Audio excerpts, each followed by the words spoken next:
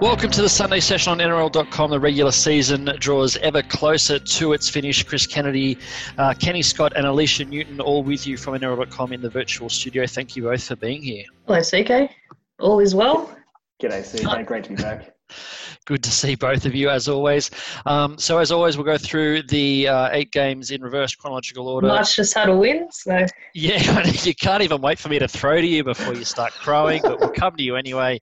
The Knights, 42 points to 18. I assume you enjoyed this one. Chance now for a home final.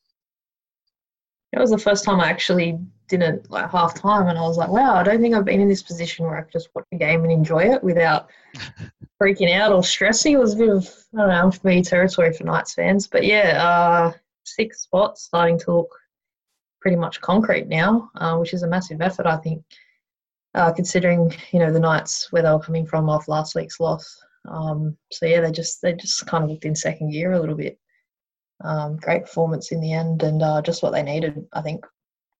Yeah, so I did it pretty easily right from the start. Awful, particularly start to the game from the Dragons, Kenny.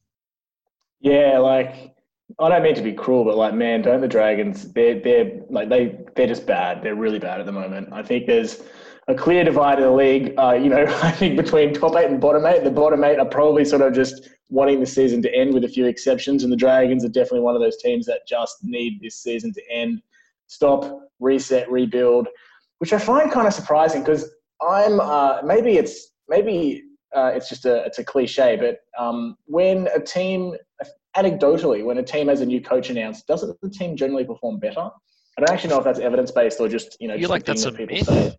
Yeah. Maybe a bit of confirmation bias, but...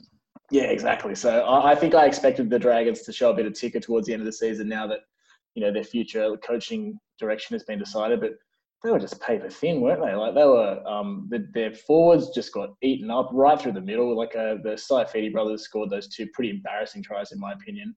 And they couldn't even hold onto the ball. Like, they just kept dropping it. They were awful.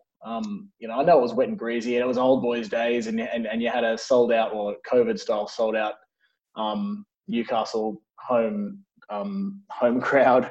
And that's pretty hard. That sometimes can get on top of you, but man, they showed no ticker. It was a poor performance. Yeah, it was pretty disappointing from start to finish. Dragons, I thought Zach Lomax had a proper dig. He was sort of doing what he could, but, you know, centre moving into the 5/8 role later in the game, got through a lot of tackling and scored a couple of tries. Cody Ramsey, second game in, tried hard, but, you know, couldn't do heaps about it. Dufty tried to provide some spark.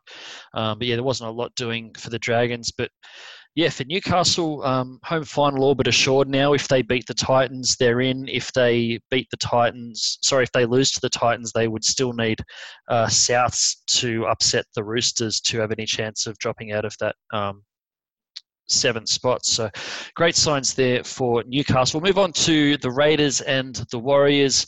The early game, we sort of talked about it. When the Warriors lost to the Sharks last week, it took a lot of the sting out of that back end of the season and that jostle for the spots in the bottom part of the 8. So I thought they tried. You know, they put in a good effort considering that the season had got away from them. They all probably had an eye towards going home. Kenny, what did you make of this one? I reckon the Warriors had this game, and then all of a sudden it got really weird and sloppy, like all over the place, from the field up to the coach's box. All the discipline just sort of went out the window. Like, they were leading 14-6 at one point over the Raiders, and I thought I just thought they seemed to be in on this. And then the Raiders got some pretty one intercept try, and then a great team try that, in my opinion, I don't really think should have been a try, because I reckon there was a couple of incidents in between the second and third kick that happened where it looked like defenders were taken off the ball by accident, but still taken off the ball. But still, I mean, it was a great looking try. And then from that point on, the Raiders sort of just went away with it. Again, through kind of lucky incidents. Like, again, another try came off a broken play that was created from an intercept. And then, there was like a penalty thrown, and it just got really, really sloppy from there. But had it not been for the intercept try to sort of break their hold of the game, I think it could have gone differently. But it's a fitting sort of way Again, it was a game of little consequence. So I guess you couldn't really expect it to be particularly high quality. Some real brain snaps in this one. That intercept try you're talking about came from a wild Jazz Tavanga offload. But it came when they were attacking the Raiders line, a 12-man line with Jack White and Sinbind as the sort of the culmination of a series of penalties against them. But that itself came off the back of a 20-minute period where the Raiders just completely sort of lost their minds. Alicia, Josh Papali head slamming Tohu by the hair and all sorts of silly penalties being given away. That they were able to sort of get set after that, but it was very un-Canberra-like for a while there. I think Ricky Stewart described it as frustrating after the game, rightfully so.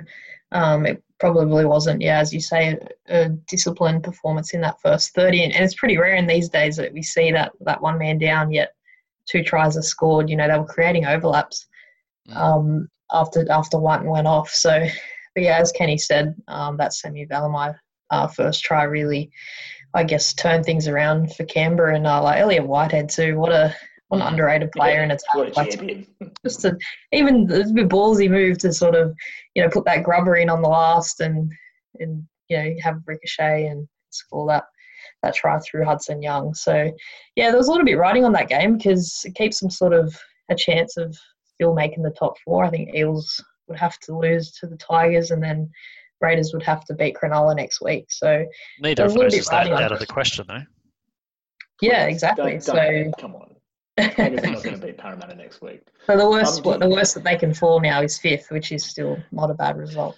Yeah, I mean, you talk about Elliot Whitehead. I said in a group chat to someone when he sort of moved into the halves for George Williams, I guarantee you Elliot Whitehead is the sort of player who is just constantly at training, telling everyone that he should be the halfback in the team. And then right after that, Hannah Holler said on the coverage that she spoke to someone, and Elliot Whitehead had been talking up all week how good his kicking game was and he should do more kicking in the games. I mean, it's exactly on brand.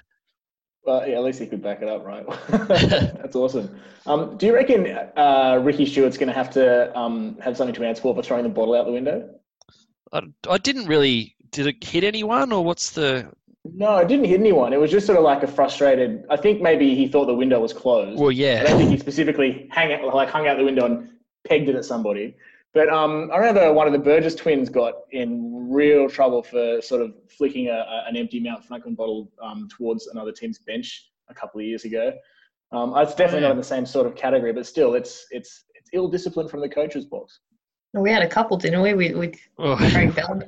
Everyone will get into it later, but we will get into that a bit later. Before we get into that one, we'll talk about the third Saturday night game. The Roosters 34-18 winners over the Sharks. It kind of felt like a bigger scoreline even than that, Kenny. But plenty of good signs for the Roosters given the players that they had rested. Well, another game that has plenty of good signs for the Roosters. Hooray. Like, the Roosters are unstoppable, and I know I harp on about it, and it's because they're a great team. They are easily head and shoulders the best team in the league. No one comes close. They are amazing, and I'm incredibly jealous, and their sustained period of success is not fair, purely because I'm jealous. I thought it was a fitting, 303rd game for Mitch Orbison. Yeah. Record breaker, scores 1 try or 2, I think 2 tries. 2 tries, yeah. Like a fitting way for, like, a team like the Roosters will make sure that a milestone game for a key journeyman player has that kind of result. And there are a lot of other teams that have similar. I think Orbison is sort of like he's not amazing. He hasn't set the world on fire, but he's reliable. He's a team player. He's everything the team needs him to be. And I sort of he's kind of like a Chris Lawrence. The Tigers equivalent, I think, would be Chris Lawrence. And the way that the Tigers saw Chris Lawrence on his 250th is like a complete opposite. Just shows how amazing and solid and reliable a team like the Roosters are. Regarding Cronulla, one thing I think we haven't mentioned is it's also Women in League round, which we probably should have mentioned right off the top. But of course. The Cronulla Women in League round jersey, I think, is amazing. Didn't you love it? It looks good. Yeah, kudos. I think that's one of the greatest Cronulla jersey designs I've seen, so hopefully they keep it up. I felt a bit sorry for Orbo after the game because we saw him do the presentation and then his family was, a metre and a half apart. His little girl wanted to go over and hug him and he's just waving her off. And I guess that's the time we live in at the moment. But he would have been so uncomfortable about that whole night, as much as the record was great and all. We know how much he's very professional and just doesn't want to make it all about him. But it was nice to see him cross for that first try, pretty fitting. And yeah, I guess the performance for Roosters, they just shot out the blocks, and then second half are probably a bit in cruise mode, but they never look like the Sharks' comeback was on the cards. They're just doing enough at this point, and yeah, South Sydney next week, which you can sort of see it going a similar way. Yeah, and Sonny Bill Williams, we've spoken about the last couple of weeks, was very short, very scattered stint in his first hit out a couple of weeks ago. A lot more composed and a lot more dangerous in a bigger spell last week, and then basically played 50 minutes unchanged in the front row when he came on in this game. Made some big tackles, was offloading pretty much at will, some really strong carries. He's gone from what is he doing here to a serious, someone you would actually pick on the bench, if not starting in almost any club in the space of a fortnight, which I guess just goes to, the sort of athlete and the sort of professional he is. For the Sharks, horror scenes with Sean Johnson. I hate seeing players, dropping like that with no one near them. Initial sort of feeling was that he must have done an ACL, was briefly relieved when it looked like ankle and thought it might have been just a syndesmosis. He might have rolled his ankle, but then reports emerged that it was actually a snapped Achilles tendon, which is not, too far behind an ACL in terms of severity, probably 5 months plus, maybe 7 or 8 months on the sidelines. So probably won't play the start of next season, which is shocking, not just for the Sharks, slim finals hopes this year, but obviously for next year as well, and for Sean Johnson, who's one of the real excitement players of our game. Lost Royce Hunt as well to a patella tendon injury, so he'll be out for the rest of the season. So they're probably running on fumes heading into the finals. They do get Wade Graham back this week, and I think Chad Townsend back the week after. Yeah, rotten luck, and he's been their best player probably all the year, most consistent, most try assists, I think, out of any other player in the competition. So massive blow, and as you mentioned, the date of it happening just doesn't help leading into next season. It's similar to when Wade Graham did his ACL in the finals a couple of years ago, and it rolled through to June the following year. So not good for Sean. And is it fair to say it's probably his most serious injury of his career as well? Can't really think of, apart from maybe an ankle injury that he had, or... Yeah, he's had some short-term ones. I remember him being troubled by hammies and quads and doing his ankle, but nothing, that's kept him out for sort of 6+ months, yeah. Yeah, so massive blow. But if Sharks have got anyone, they got some halves, so they shouldn't be too light on leading into the finals with Connor Tracy there and Townsend coming back, as you mentioned. For sure. The earlier Saturday game, plenty going on in this one. Kenny, I'll start with you. 50 points to 22. Tigers actually scored the first 2 tries of the second half. Thought another one of those potential miracle comebacks was on, but obviously it's a tall order against a team like the Storm. I've told this anecdote before, but back in the mid-90s when the Balmain Tigers were losing all the time, I'd say, Dad, the Tigers got beaten 40 points to 20 again. And he said, son, all that means is that both teams played poorly. So looking at this scoreline, 50 to 22, I'd say that still rings true. Both sides did play poorly. There was no shortage of skill in attack on both sides. There were some great tries later on, on both sides of the park. Great defense was severely lacking on the Tigers side, especially. I guess that's where it showed. They let in some real, just basic tries, I don't want to call them lucky bounces to Melbourne, but just Melbourne just long range tries like it was nothing for them. And that's really where the game was lost, I suppose. Like the Tigers, just something has gone wrong with their defence. I think ever since that Parramatta game in round 11, I think it was, where they fought, really admirably, still lost, but it was an admirable loss. The defence has just not been the same since. And I don't know if that game just took it out of them, or if they sort of, after putting up such a big effort and not getting the results, they, chuck it out the window. That their defence just really didn't aim up. And I know it's Melbourne. Melbourne's, one of the top teams of the competition. It's really hard to be a great defensive unit against Melbourne, but man, they just got carved up. It's a real shame. I just hope that, they've got one game left. This is going to be Benji Marshall's last game at the club. This is going to be Chris Lawrence's last game forever. And it's against Parramatta, which is a team that the Tigers traditionally just can't beat for some reason. I just hope I hope those two legends get sent out of the game in better circumstances.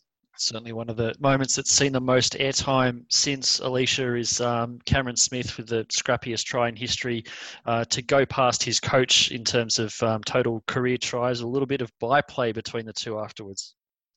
How good. I mean, I know those two have copped it throughout their careers, both coaching and playing, but I think the relationship that they have, like even for them to be able to just, do that, take the mickey out of each other, says a lot about how tight they definitely are. And, I loved Craig's comments after the game about how it's taken Cam, 3 times the amount of games compared to when he played, and obviously quite different situations. But no, it's good. It's good. We rarely see it. And as I said before with Ricky, I'd love to have a camera on the coaches for the whole game. I'd just love to see their reactions. And and I don't know. Is Cam going to be happy with that now? He's past Craig's tally? Is that all he really wanted to do? That's the only reason he's played so long. To go past Craig in the tries. I did enjoy Craig saying he didn't realise that the cameras would pick it up. I'm like, mate, you realise that you're a bit of a focal point when the games are on. But yeah, ominous performance. That footage of Bellamy, flipping the bird, is going to be used as a comeback or argument-ending meme for all rugby league arguments on the internet from now until the end of time. Instant meme. I've never seen anything so instantly guarantee itself that it was going to be a meme for all time. And Craig Bellamy flipping the bird from the coach's box. Saturday footy kicked off with the Titans up against the Sea Eagles. A little gloat here. I did tip the Titans. Probably, I think, would have got a perfect round if it weren't for the Rabbitohs on Thursday night. But yeah, not really an upset, I don't think. Titans now 4 wins in a row. Alicia, Manly just feel like they're ready for the season to be over, and poor Tommy Turbo back from injury and picks up a fresh one as well.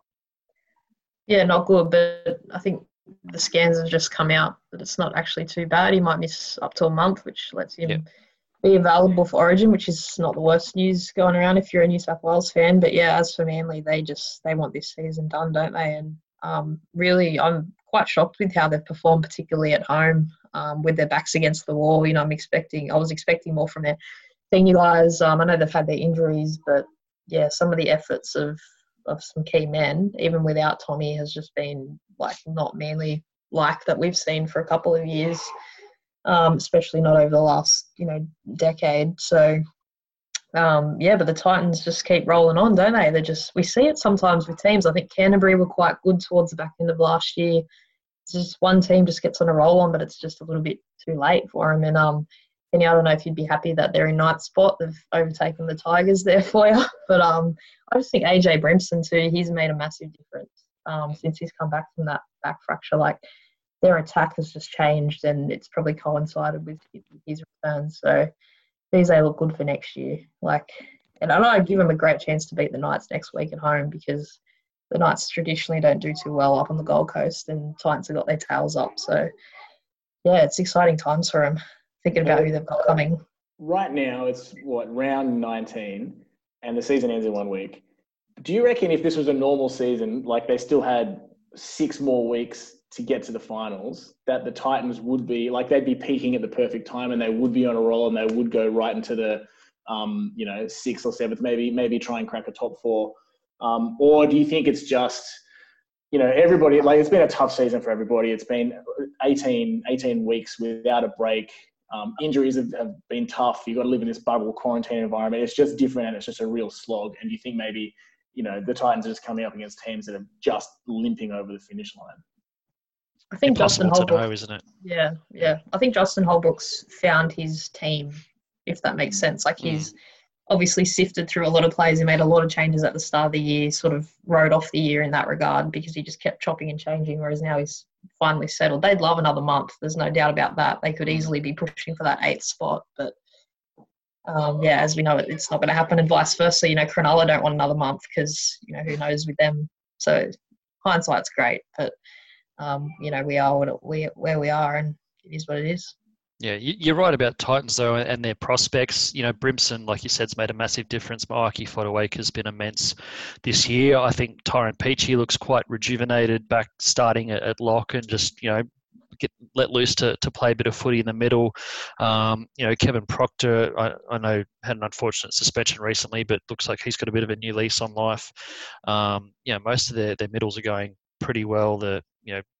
Backs are not sort of heralded or big names by any stretch other than Brimson, but they're all doing their job as well. Ash Taylor's playing with a bit more happiness and confidence, and obviously Jamal Fogarty, what he's done since getting a chance this year has been immense. So throw in Herman Sasa, David Fafita, Tino Fasil Malaawi next year, and that pack's looking absolutely formidable. So good signs there for the Titans. Moving on to Friday night footy, I was actually out at this one, not working, just in the stands.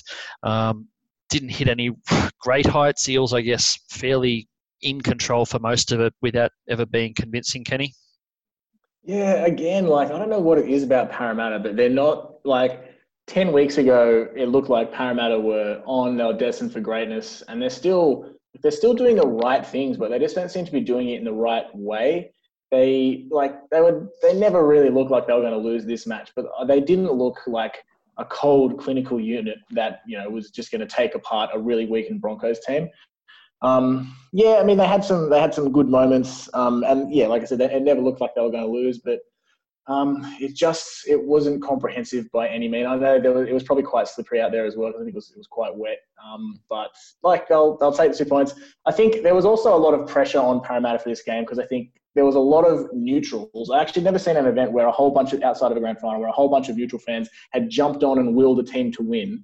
The way I saw the volume of fans get behind Parramatta to try and so that Broncos could get closer to the wooden spoon. There's a lot of really bitter people out there. And, so Parramatta delivered on that front.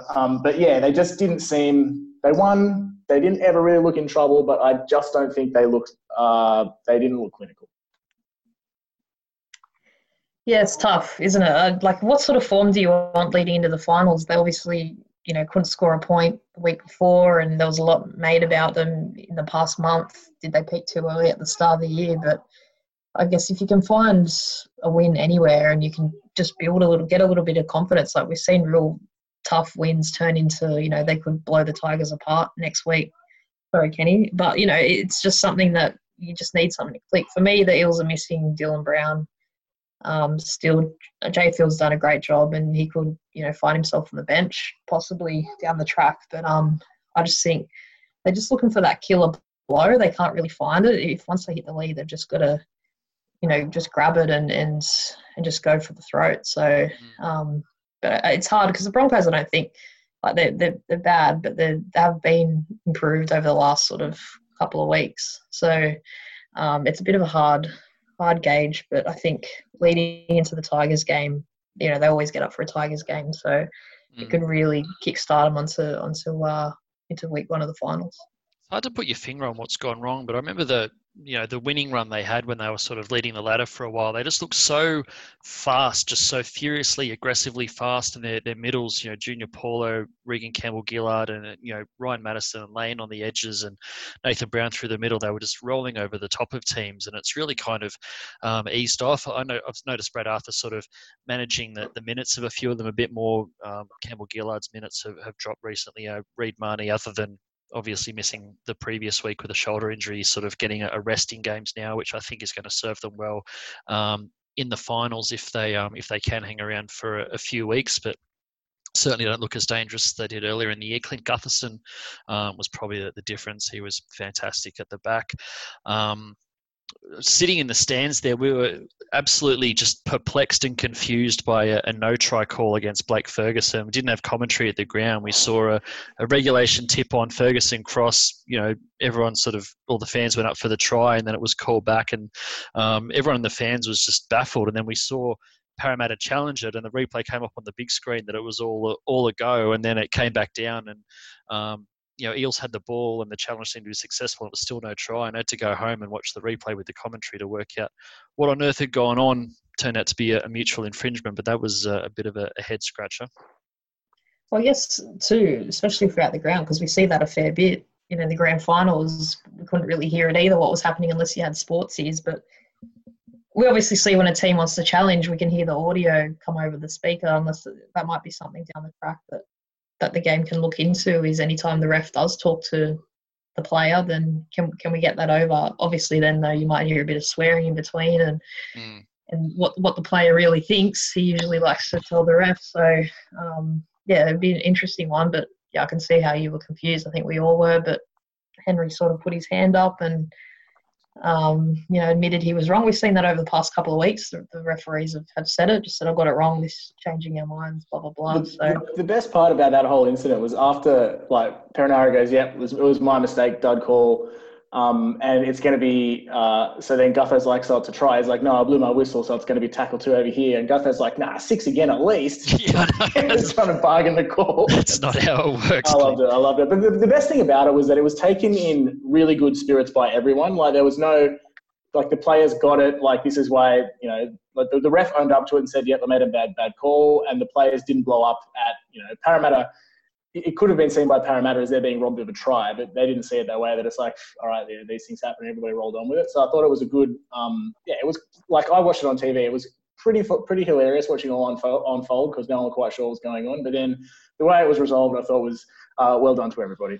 Yeah, you're right. I 100% agree. It's glad that, we do see referees make mistakes, and they've always made mistakes. They always will. You can't ever get that out of the game. They're going to make a couple of, every sort of match they're in charge. So to see him just put his hand up and go, yep, got that one wrong. This is, what's happening, and we're playing on. But just speaking of players and referees talking to each other, one of my favourite moments of this round, if not this year, happened when Jack Whiten was sin binned this afternoon in that the Warriors game, was caught offside, the victim of repeated infringements against his team. I think it was Elliot Whitehead argued that they wanted to challenge the offside ruling. So Whiten, who'd already been sin binned, walked back over the refs to ask about a challenge. And the ref just goes, no, Jack, you're in the bin, mate. It's so politely pointed out that he couldn't challenge because he'd already been sin binned. It was absolutely perfectly done.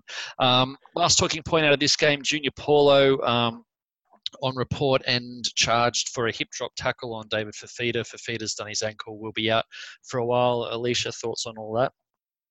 Yeah, we've seen that. I love these nicknames, by the way, that pop up too. I wonder who comes up with them.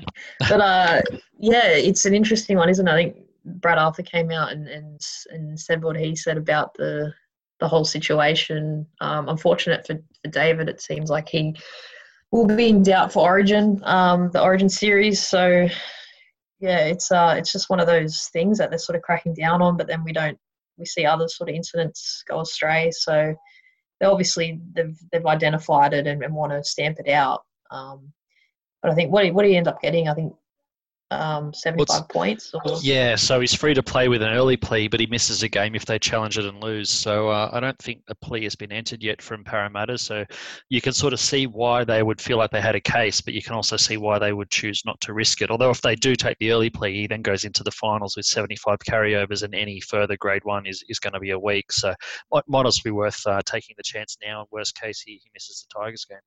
Yeah, I think Kickout's in the same situation with his high shot. You don't want carryover points going into finals. I think they've changed. They might have even changed that rule leading into finals. I'll have to double check that. But you definitely don't want carryover points. Leading into finals that you're going to miss out on something down the track. Speaking of Kickout, he was absolutely immense for the Panthers in the early Friday game. 32 points to 12, fairly untroubled against the Cowboys. Kenny, they rested a couple, but never really in doubt. Yeah, I mean, we've been saying it, the whole season resumption, basically. Penrith, fit, fast, happy, enthusiastic, energetic, and it was all of this in that game. It was a standard Panthers performance. I thought they should be really pretty happy with it. One thing I want to highlight, Jerome Luai, like he's been into some great form, but the steps he was putting on in this game, it was like, I don't know, it was like he was... It's like he was 10 kilos lighter or something. He just managed to spring around the field, from a standing start. It was quite amazing. So I think obviously the combination that he's developed with Cleary, which goes all the way back to their junior days, is really, really paying off now. But he's just really come into some fine form. He's really fun to watch. But yeah, the Panthers, we didn't think the Cowboys were ever going to really trouble the Panthers on this one. They're another team that's really just waiting for the season to end. It's been a tough year for them, as it has been for others. But yeah, Panthers clinched that minor premiership, and congratulations to them. I thought the Cowboys would have offered a bit more. Gavin Cooper's final home game, Jason Taumalolo returning. I thought they would have at least got off to a strong start. We've seen it over the past couple of months when they've played at home. They've been a completely different team, but yeah, they were no match literally from like the second or third minute. It was like one-way traffic early, and we've seen that Penrith have jumped out of the blocks. You know, they would have known it was coming and just had no answers. I like Josh Hannay after the game. Obviously, we don't know whether he'd stay or go at the Cowboys as an assistant, but you know, he said they can definitely take a leaf out of Penrith's books in the way that they've developed players in the future and holding on to some players have obviously lost. You know, Kickout in particular, who just ran riot on that left edge. So it's a bit of a blueprint if they want to go down that avenue. And Ivan Cleary said after the game, you know, if they do, they'd have to stay a bit patient because a lot of these Penrith boys have been at that club, you know, in the junior systems for a while. So, but yeah, it's a great achievement, third minor premiership, and to wrap it up, you know, in that sort of fashion. And I think Cleary will rest a few players next week because, you know, they obviously can't drop any lower than what they are now. So the big question obviously is can they keep it up? You know, it's a different comp. Yeah. They'll do it. Interesting one. Like you say, their third minor premiership, the last two times they were able to achieve that, they went on to win the grand final, 91 and 03, I think, from memory. But yeah, it gives them the luxury of resting whoever they want next week, knowing that they can't be overtaken. Although you also don't, I guess, want too much disruption on the eve of the finals. I'm just I query whether they've had enough of a test heading into the finals. Very few of their players have had a rest. I know Coruscant and I think Tamo were sitting out of this one, but you know, Luai and Cleary and you know, Isaiah Yeo, I think, had 1 week off with a head knock, but him and Fisher Harris, a lot of their sort of important players, you know, Stephen Crichton's a young fella. He's been playing fantastic footy, but, you know, it's his first season. He's been up for a long time. You know, there's a lot of players there who have been going at the same level for a long time, and the team hasn't really had to scrap too hard in too many games. So I'm wondering, you know, if that prepares them well for the blowtorch to be applied by the likes of the Storm and the Roosters in week 2, 3, 4 of the finals. But certainly one to watch out for. It takes us through to Thursday night footy and one of the upsets of the year. Kenny, did you give the Bulldogs any chance? What do you think about this one? I mean, of course not. No one would have given the Bulldogs any chance here. I came into this game going like, oh, like how, you know, it's Thursday night. Of course I'm going to watch the footy, but oh, geez, this is going to be a real bludger of a game, isn't it? And man, how wrong was I? This game had everything. It was so much fun.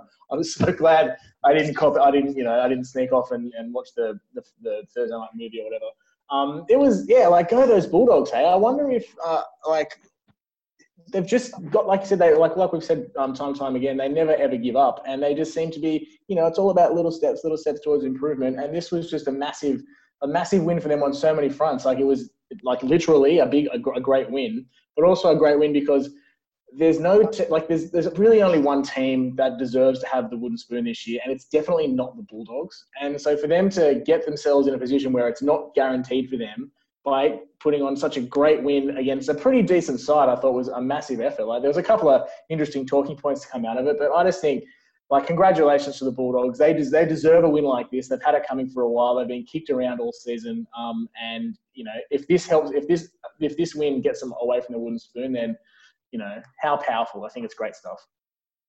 And I just thought, well deserved for Josh Jackson. You know, it's been a tough year. It's been a tough couple of years, and he's been at the forefront of it as captain. And to see him get the win, he played out of his skin too. It was a bit, you know, from the days where he was making the Origin. From him. Yeah, he saved a couple of tries, and just his running, even that ball for Ockenboard, you know, to bust down the sideline off the kickoff, like, that's confidence. Like, where did that come from? So, yeah, great win by the Bulldogs, and they're sort of building. They're in and out of games still, but I still had a feeling that Souths were coming back, you know, when they scored a couple of tries. Obviously, that Jackson Paulo one was a little bit contentious, but yeah, it was good that, I guess, the Bulldogs held their nerve, and Brendan Wakeham came on after Lockie Lewis got injured there, and you know, I thought he was a bit patchy at first, but really stood up with a couple of nice kicks at the end to get him further in front. I talked to Jake Cavarillo in the sheds afterwards. It was the first time that I'd ever met him, but I thought he was really impressive. He's played, you know, he's been shuffled around between wing and centre and bench, probably mostly centre, and then sort of not even in the team every week. But I thought he's been a real bright spot for the Dogs this year. Played most of his juniors in the halves, and he was saying to me that he sees that as his best spot at 5'8", and Obviously, Kieran Foran won't be there next year. They've signed Blake Green, but he won't be fit for round one due to that knee reconstruction, his ACL injury. So it's basically between Averillo, Lachlan Lewis, and Brandon Wakeham, you'd think, for those half spots to start next year. So Averillo a real chance to push for that 6th spot, Alicia. Yeah, I've had a chat to him before as well, and he said the same thing. Like his preference is playing the halves, and he just got a bit of skill. Like you can just tell he's just got something about him. Obviously, he's got the speed, and whether he can control the game is another story in a full 80. But I think having somebody experienced alongside him will definitely help. Or Lockie Lewis, if those two kick on as a combination, that might also work. But plenty for Trent Barrett to work with next year for sure. What did you make of the Jaden Sewer sin bin? Because it turned out to be a critical point in the game. The Dogs obviously got a bit of a roll in after he went off. I was sitting in the media box watching, and live, it looked like he sort of went in low and just drove forward. There was no shoulder charge. His arms were wrapped, and just like Lewis got rocked by a big shot, and then I saw him stumble when he got up, and the ref sent him to the bin, and I was briefly outraged. I thought, this is ridiculous. Game's gone soft. And I saw the replay, and actually, yes, Lewis slipped, but there was pretty, solid contact to the head, and Lewis was concussed and played no further part in the game. And I sort of came around to thinking it was probably fair enough. It was pretty, again, when we first watched it in the replay, it didn't seem that way, but it was a pretty quick decision from the match official. So they obviously had the angles available, and once they saw contact with the head, with the shoulder, then that was it. And obviously the way that I thought Lachlan's head obviously hit the turf very hard as well, which no doubt played a bit of a part in him coming off. But it's one of those things we've seen players get binned for similar and for not as bad this year. So that's a bit of a precedent in itself. But I was okay with it after I saw it multiple replays. But at first, I was a bit like, oh wow. That's just happened because it did look like a good hit, at first. And the charge sheet came out on Friday morning, and it turned out he was facing a minimum 1 week off. And South, the first I heard of it was when I heard that South had already taken the early plea. It's the earliest early plea I've ever seen, Friday morning, for a player to already accept a suspension. So they obviously weren't too dissatisfied with the charge sheet. But yeah, it makes the race for the wooden spoon interesting, Kenny. A lot of pressure on Broncos and Broncos and Cowboys next week. Yeah, I mean, who'd have thought the potential, anybody other than the Bulldogs could potentially be copying the wooden spoon would have seemed like madness a couple of weeks ago. But I guess you don't ever wish the wooden spoon upon anybody, but I just don't think there's any other team that deserves to have the wooden spoon this year other than the Broncos, because they've just, I'm sure they're all nice people and they've been trying hard, but they've had just an absolute shocker of a season. So I shouldn't be saying it, but they're the team most deserving. So, anybody. It's fair enough, yeah. Yeah.